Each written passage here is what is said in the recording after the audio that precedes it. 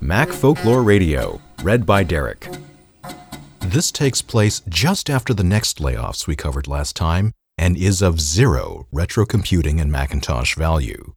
I won't be offended if you skip this one, but I just enjoyed the writing too much not to read it to you. The author has kindly scanned and posted the photos taken during this adventure on Flickr. Check the show notes. Email to Dan Ruby, editor, Next World Magazine. From Simpson L. Garfinkel, senior editor, Next World Magazine. Subject: NextCube serial number AA001032. Date: March 16, 1993. Dear Dan, I am writing this memo to explain what happened to the case of our NextCube computer, serial number AA001032. As you know, years ago when Next first contemplated making computers, Steve Jobs decided that machines should be in the shape of a cube and that they should be built from cast magnesium.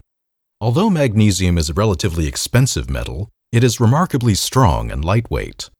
No doubt, this let Next save on shipping expenses, although the added handling and manufacturing costs were some of the factors which led to the cube's high price. Rich Page, Lisa, Macintosh, and Next hardware designer speaking to the Computer History Museum. So I was more involved with packaging at Next than I was with Apple. I think we made one mistake. Computers before the original Next machine were all metallic things with plastic outsides. Right.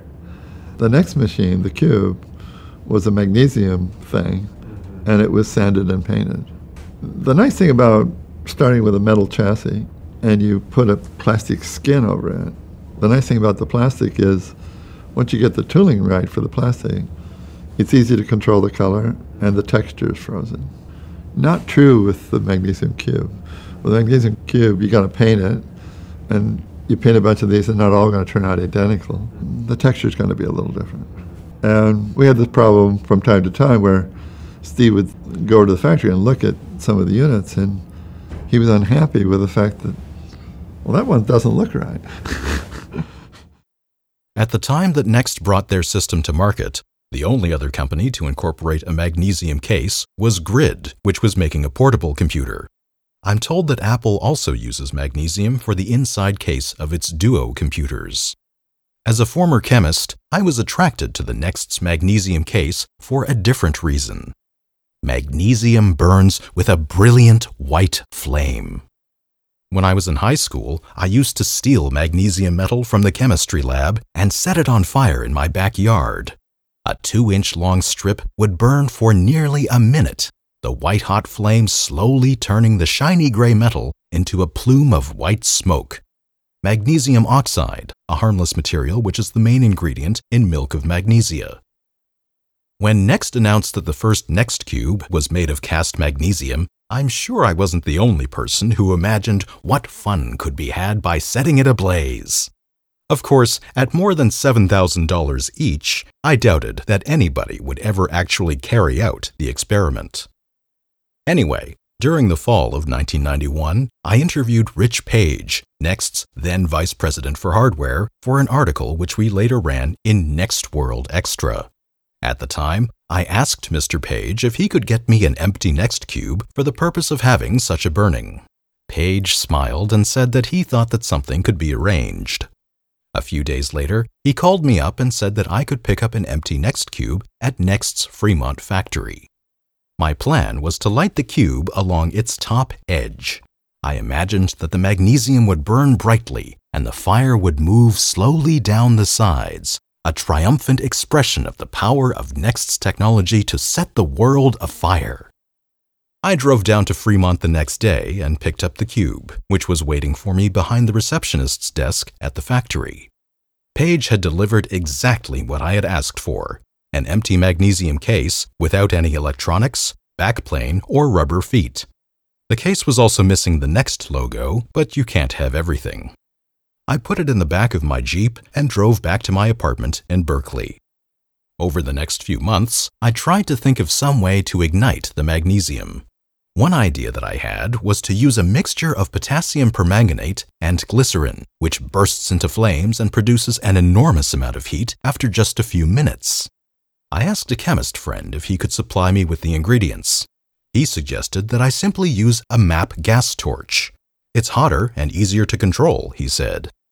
Unfortunately, I left California before I was able to carry out the experiment.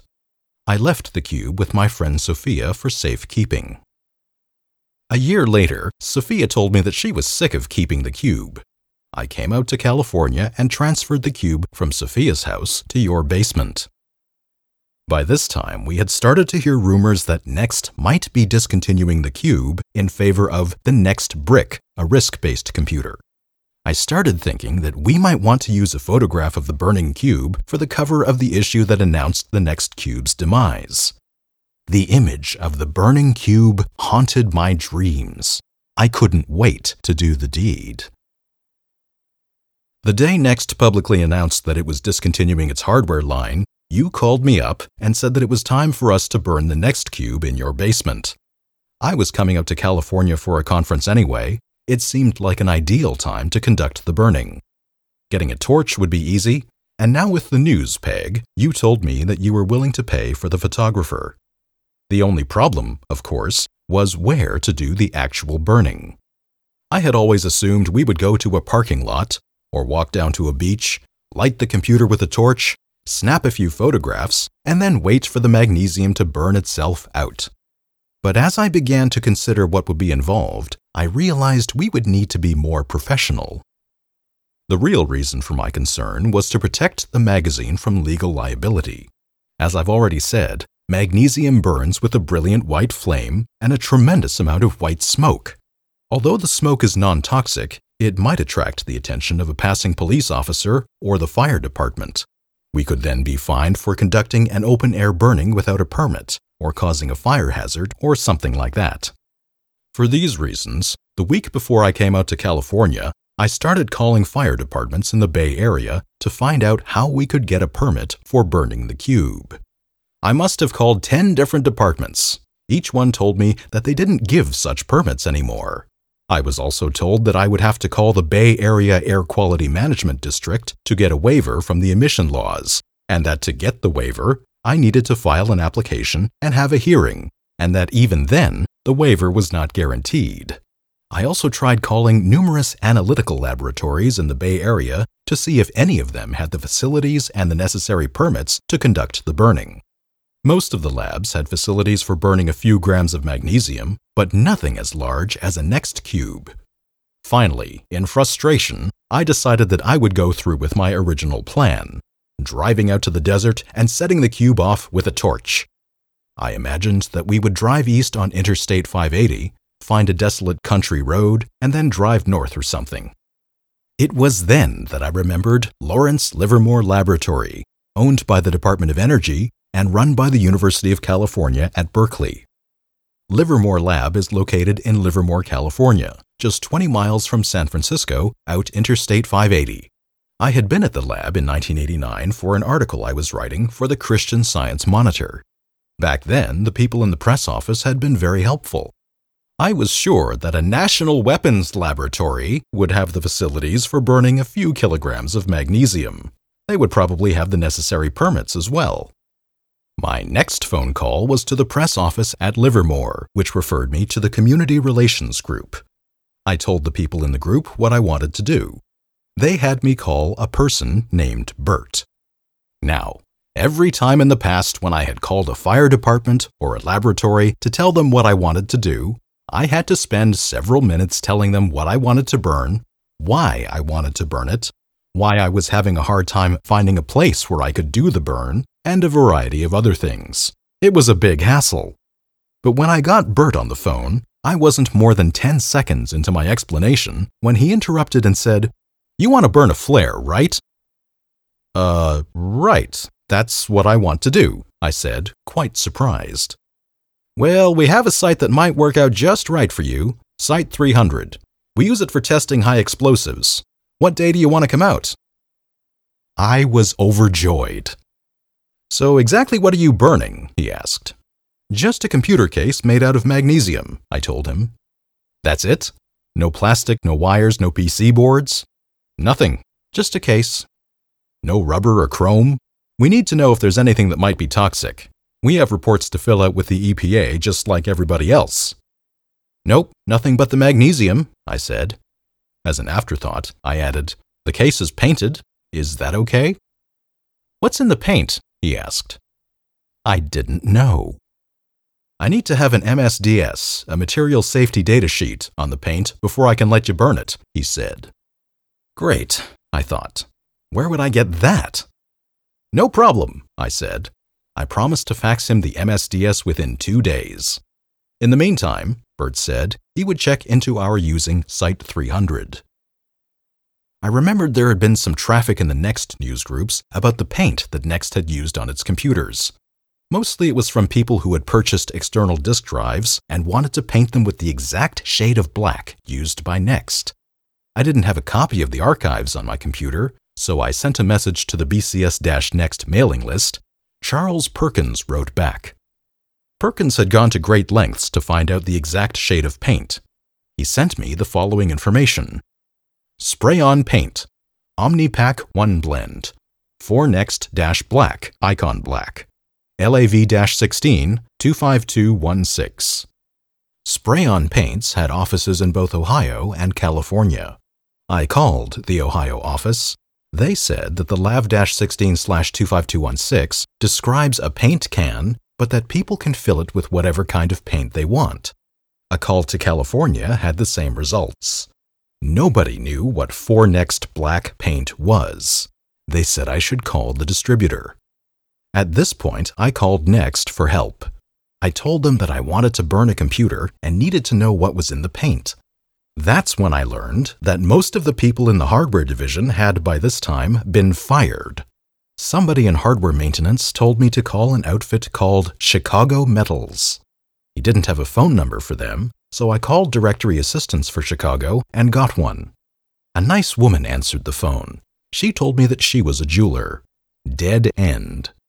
I called Next a second time. I told the person that there had to be some right-to-know paperwork for the people who were applying the paint to the cubes. California state law. Unfortunately, the person responsible for the paperwork had been fired. Finally, I got the name of an engineer who had worked on the cube's power supply. He told me that Next didn't paint its own computers. The painting was done by a finishing company in San Jose.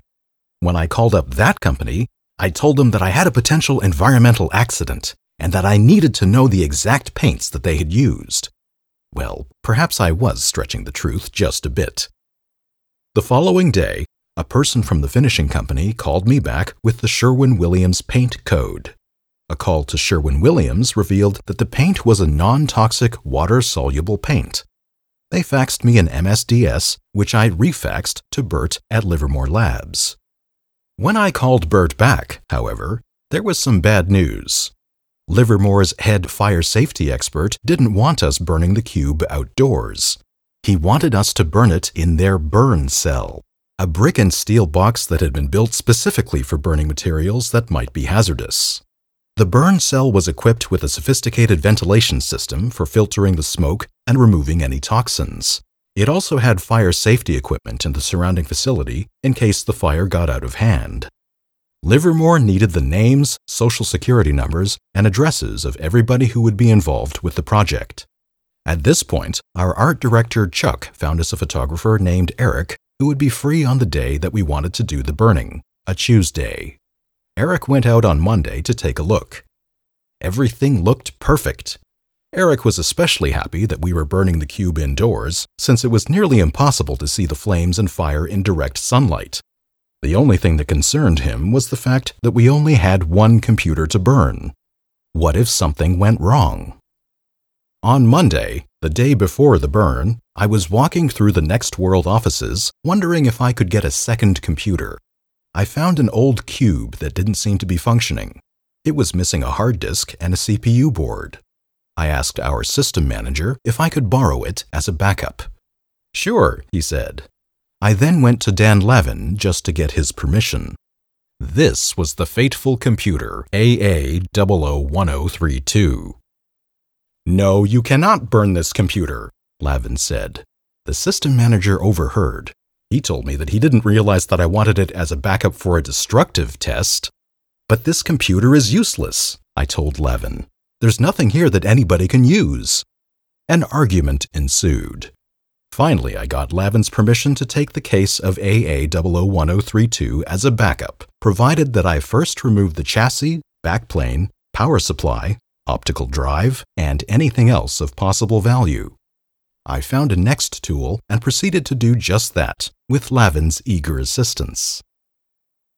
On Tuesday morning, I picked up Sally Chu, our managing editor, at the train station and headed out to Livermore, where we rendezvoused with Eric and his assistant, a woman named Pam.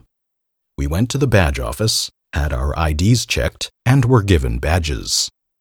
A few minutes later, we were joined by Harry Hasegawa, a jolly man who appeared to be in his late 40s, who was head of Livermore's Fire Research Group. Harry was our official escort. He took us back to our cars, then led us through the lab's security perimeter. Everything seemed to be going according to plan. Livermore is a huge facility. We drove a mile down the road, with buildings on either side of us, then turned through a traffic circle, and finally stopped in front of a 30-foot cooling tower. Next to the tower was the burn cell itself, a metal shack about 30 feet wide and 20 feet high. The smell of an old fire permeated the area, like the smell of a campsite the morning after a large bonfire. Standing next to the building was Kirk Staggs, a man in his mid-40s wearing a t-shirt and blue jeans with a long reddish beard. Staggs told me he was a mechanic and technician. Whenever the Fire Research Center needed something built, they turned to him. For example, he had built the burn cell's elaborate ventilation system, which could be controlled to let in a measured amount of air.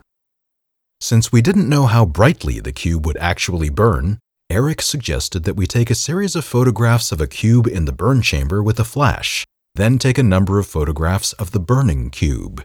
We could then photographically superimpose the two images.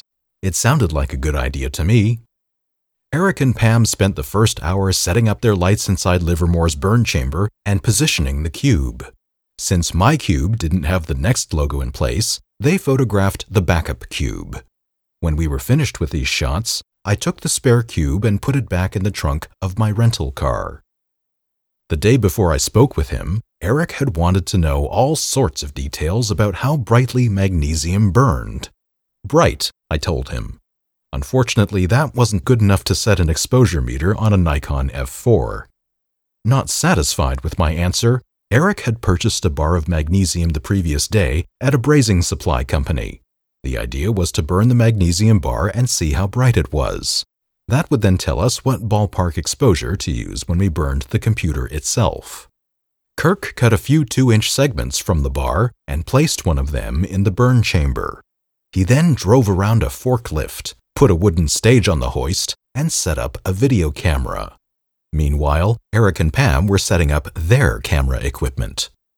When everything was ready, another Livermore worker suited up with fireproof pants, fireproof coat and helmet, put on a respirator, and set the bar on fire with a MAP gas torch. All this time, I had been worrying about the mechanics of setting the bar on fire with the torch. In order for the bar to catch on fire, part of the magnesium would have to be heated up past its ignition point. But the bar was so thick that I worried that it would conduct the heat of the torch away before it heated up to the magic temperature. As we watched, the blue flame of the torch licked the top of the magnesium bar.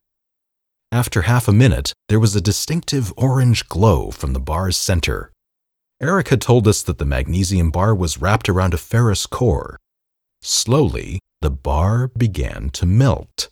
Then suddenly there was a spark of brilliant white light. The person with the torch backed away. There were a few more sparks, then a steady white flame. I knew that magnesium burned brightly, but I didn't know how fast. When Eric asked me how long the cube would be burning for, I told him at least a minute. This didn't inspire confidence in his ability to capture the scene. He thought that he would have just one chance, and that would be it. Since the largest piece of magnesium that I had ever burned wasn't any larger than a pencil, I didn't know if a large piece would burn quickly or slowly. It turns out, though, that magnesium burns very slowly indeed. The 2-inch segment took nearly 5 minutes to burn completely. When the fire finally went out, all that was left was a cakey white ash, magnesium oxide, the same ingredient found in milk of magnesia. You could eat that stuff, I told Sally. She made a sour face. While the bar had burned, Eric had taken a series of photographs of the burning bar with his Nikon camera and Polaroid film. We peeled back the paper on the Polaroid. We discovered that while magnesium does burn very brightly, it is not nearly as bright as sunlight is. The first round of photographs were dreadfully underexposed. We set up a second bar of magnesium, set it burning, and discovered that an f-stop of 3.5 with an exposure time of 1/60th of a second with 100 ASA film was just about right. With these test shots out of the way, we started to think about burning the cube itself. When I had called next to find out what kind of paint they used, one of the people I had spoken with told me that the cube was made out of, quote, magnesium alloy, which is specially designed to be difficult to ignite. These words came back to me as I stood in front of the burn chamber at Livermore. What if we couldn't get the cube to ignite? The idea stood out in my mind like a sore thumb. I looked at our first cube. The next cube consists of a 5-sided piece of molded metal and a rear plate which is screwed in place. I realized that once we put the cube into the burn chamber, we wouldn't be able to see the cube's back side. That meant we could burn the rear plate first as another test. Rather than using standard screws, Next decided to fasten the rear of their next cube with a non-standard hex screw. Fortunately, I had brought my special Next tool to remove the rear panel. I took it off and handed it to Eric. "How about if we try to burn this first, just to get an idea?" I suggested. "Great. The more tests, the better." We put the rear panel into the burn chamber. The panel is a square piece of metal 14 inches on each side and roughly half an inch thick. We stood it on end with a pair of bricks. Then we hit it with the MAP gas torch. Nothing happened. We kept the torch focused on the rear panel. Slowly, it heated up in the spot where the flame lapped. Soon the metal started to melt. Then it puffed up with a white cakey ash. "What's going on?" somebody asked. We kept the flame on that spot. After another minute, we saw that same telltale white spark. "It's caught," somebody said. The person holding the torch backed away. The flame sputtered for a few seconds. Then it went out. Something was clearly wrong. We tried again with the MAP gas torch with similar results. "We have problems like this all the time," Kirk said, trying to reassure me. "Sometimes it's really hard to get things burning."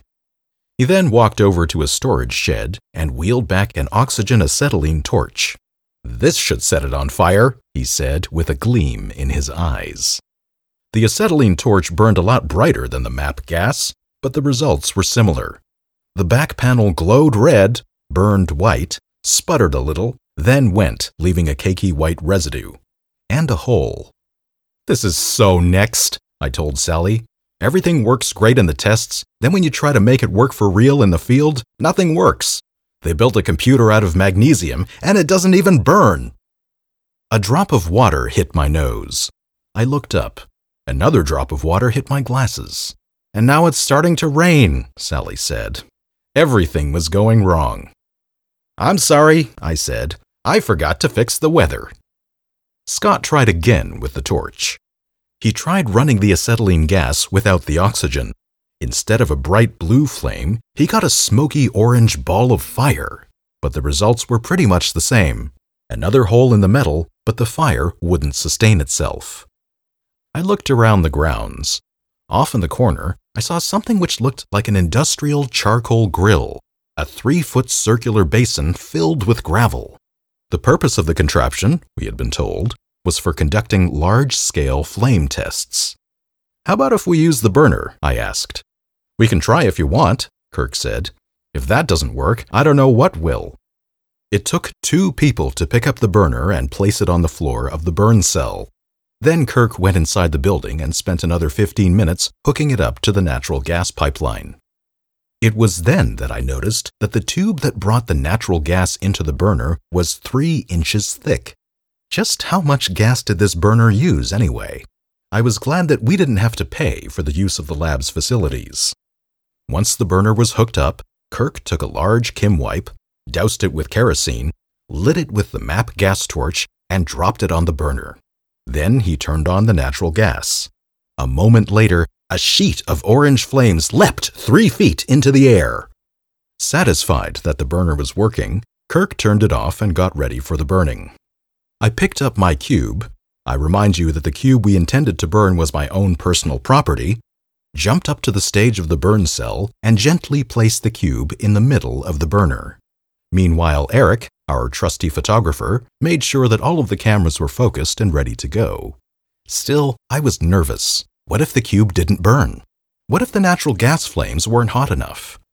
Eric and I decided to take the rest of our magnesium bar, the bar which had burned so well in the earlier tests, and put it in the back of the cube just to give it a head start. I feel like I'm working for NBC, I told him. It was just a few weeks ago that the news had broken about NBC placing model rocket motors on the underside of GM trucks in order to force the trucks to explode during a photo shoot. Scott cut the bar into small 1-inch segments, which I placed along the cube's inside edges. I then took 2 handfuls of magnesium dust and turnings and spread them evenly along the cube's front inside wall. It was starting to rain harder. Eric began worrying about his camera equipment. Sally found a large sheet of cardboard and held it over the cameras, becoming a human umbrella. Meanwhile, we doused another Kim wipe with kerosene and dropped it behind the cube. Finally, we turned on the gas a second time. Once again, bright orange flames leapt into the air. Eric and Pam were clicking the shutter release of their Nikons. "Burn!" I shouted. But only the gas heard me call. All the cube did was sit there. Eventually, I started to see smoke, but it was just the paint. "At least we know the paint is non-toxic," I grumbled. The paint started bubbling, then burned away, leaving the black anodized magnesium alloy. "It's an alloy that's resistant to burning," the voice of a soon-to-be ex-Next employee came back to me. As the cube heated up more, its top started to sink. One of the sides began to peel back. Then I saw it.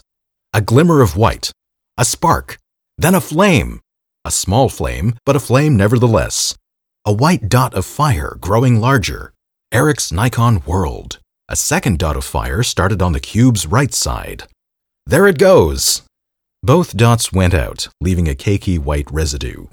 "It's not a very uniform alloy," Kirk said behind me. In spots, the spots that were burning, it was nearly pure magnesium. But other spots must have been filled with something else. That alloy was resistant to flames. Would this never catch? The cube continued its slow collapse, the initial pattern repeating itself. The metal would pull back in one place, there would be a momentary glimmer, burning white, and then the spark would go out. Throughout the entire show, the bright orange flames surrounded the cube on all sides. It really felt like NBC. The experience held absolutely no resemblance to what I had imagined. This wasn't triumph, this was failure. We couldn't even get the cube to burn. And the rain was coming down even harder. Eric kept shooting. "I'm sure this isn't what you want," he said, "but at least we'll get something." Indeed, the computer surrounded by the orange flames wasn't an uninteresting photograph. It simply wasn't the image of my dreams. A few minutes later, what had been the case of a Next computer had been reduced to a smoldering pile of slag magnesium with pockmarks of white ash, charred black metal, and the occasional white spark. Then it happened. A few white sparks appeared and didn't go out. Then a few more appeared. Then the white sparks began to spread. White smoke, a lot of white smoke, began to rise from the computer. And then, very suddenly, the entire slag pile burst into a blinding white flame. "We have ignition!" somebody shouted. I grabbed a pair of welding goggles to look at the pool of metal as it burned more and more brightly. The white ash was still forming, but this time it wasn't putting out the fire. Instead, the fire continued to burn and burn. But the photographs, I thought, the photographs won't make any sense. Yes, we finally had a burning Next computer, The only problem was that it didn't look anything like a Next computer. There was no recognizable cube. The metal wasn't even black anymore. It was covered with white ash. But it was hot, it was burning, and it was a magnesium fire. That's when I remembered the backup cube. The gas fire hadn't been enough to set the first cube ablaze, but surely, I thought, this magnesium fire would be enough to start the other one burning. "If you take this with you, you're going to end up burning it," Lavin had said to me the night before. "No, I won't," I had promised him. "It's just a backup, just in case something goes wrong." Well, something had gone wrong, and now I realized we had a chance to make something go right. I looked at the burning pool of slag. "Sally," I said after a few seconds, "let's throw in the backup." "I was just thinking that," she said. Eric smiled. I went to one of Livermore's professional pyros. "We want to put the second cube on top of the fire. Do you think that would work?" "Sure it would," he said. I went to the car and got the backup cube. I handed it to Kirk, who was still wearing fireproof pants. "Wait a second," Eric said. "Let's reload our cameras." "Hurry," I said, looking at the magnesium fire. It hadn't gotten brighter in the last minute, which meant that it would probably start burning out soon. Eric and Pam reloaded their cameras. I looked at my camera. I was on the 36th frame. I pushed the button on the bottom and quickly reloaded my camera as well. Finally, we were all ready, and Kirk put the second cube on the burning remains of the first. Ignition was almost instantaneous. Within seconds, the intense heat from the pool of burning magnesium had set the second cube's sides smoking, then burning. Once again, I saw that telltale bright white light with touches of green. Flames trailed up the cube's sides. The cube's top sagged a bit, then smoked, then started to burn. This time, the object engulfed by fire was clearly a Next computer. "Yeah," said Sally, who was still holding the cardboard umbrella over the photographers' heads. I clicked away on my camera. Eric took pictures with his. But the whole emotional tone was wrong. This wasn't the triumph of a burning magnesium case setting the world on fire. This was a collapsing metal failure, melting into a pool of fire and being consumed by it. Perhaps it was a more accurate representation of Next's true reality. After all, physics don't lie. How were we to know, when we had set out that morning, that in our brief 4-hour experiment, we would recapitulate Next Computer's experience as a hardware manufacturer? I looked at the burning cube. White smoke streamed upwards. At its base, red embers were emerging. The back wall collapsed, but the front wall still plainly retained the cube's original shape. I chuckled, then started laughing so hard that tears came to my eyes. One thing was definitely clear. "Ruby is never going to let us run these photographs," I gasped to Sally. The second cube continued to burn, its sides falling into the slag pile that had consumed the first. "You know, we could make it flare up by throwing some water on it," one of the Livermore engineers suggested. It seemed like a good idea to us, so he pulled out a garden hose with a trigger nozzle and doused the fire with a few quick spurts. The water instantly turned to steam. Thick clouds of white smoke bellowed forwards out of the chamber. We were covered with a fine white powder. "Wow," Eric whispered. We put some more water on the fire with much the same result. Eventually, we were left with another pile of burning slag. "Let's just let it burn out," Kirk said. Eric and I agreed there was nothing left to photograph. Eric started taking down his equipment. When he was finished, Sally put down the cardboard. That's when she noticed that it had stopped raining. "Somebody could have told me," she said with a sour voice. Finally, when we were out of the way, Kirk closed the burn cell's 2-ton doors. "It should burn itself out completely. I doubt we'll have anything that needs to be thrown out." So that's how it happened, Dan. We didn't intend to burn cube AA001032, but we were lucky to have brought it along, considering the other problems we had achieving ignition. If I had to do it again, I would have known to ask Rich Page for 2 empty cubes, one for the photo shoot and one for kindling. And even if I didn't get the second computer, if I had to do it all over again, you can be sure that I wouldn't take the cube that was supposed to be installed underneath your desk.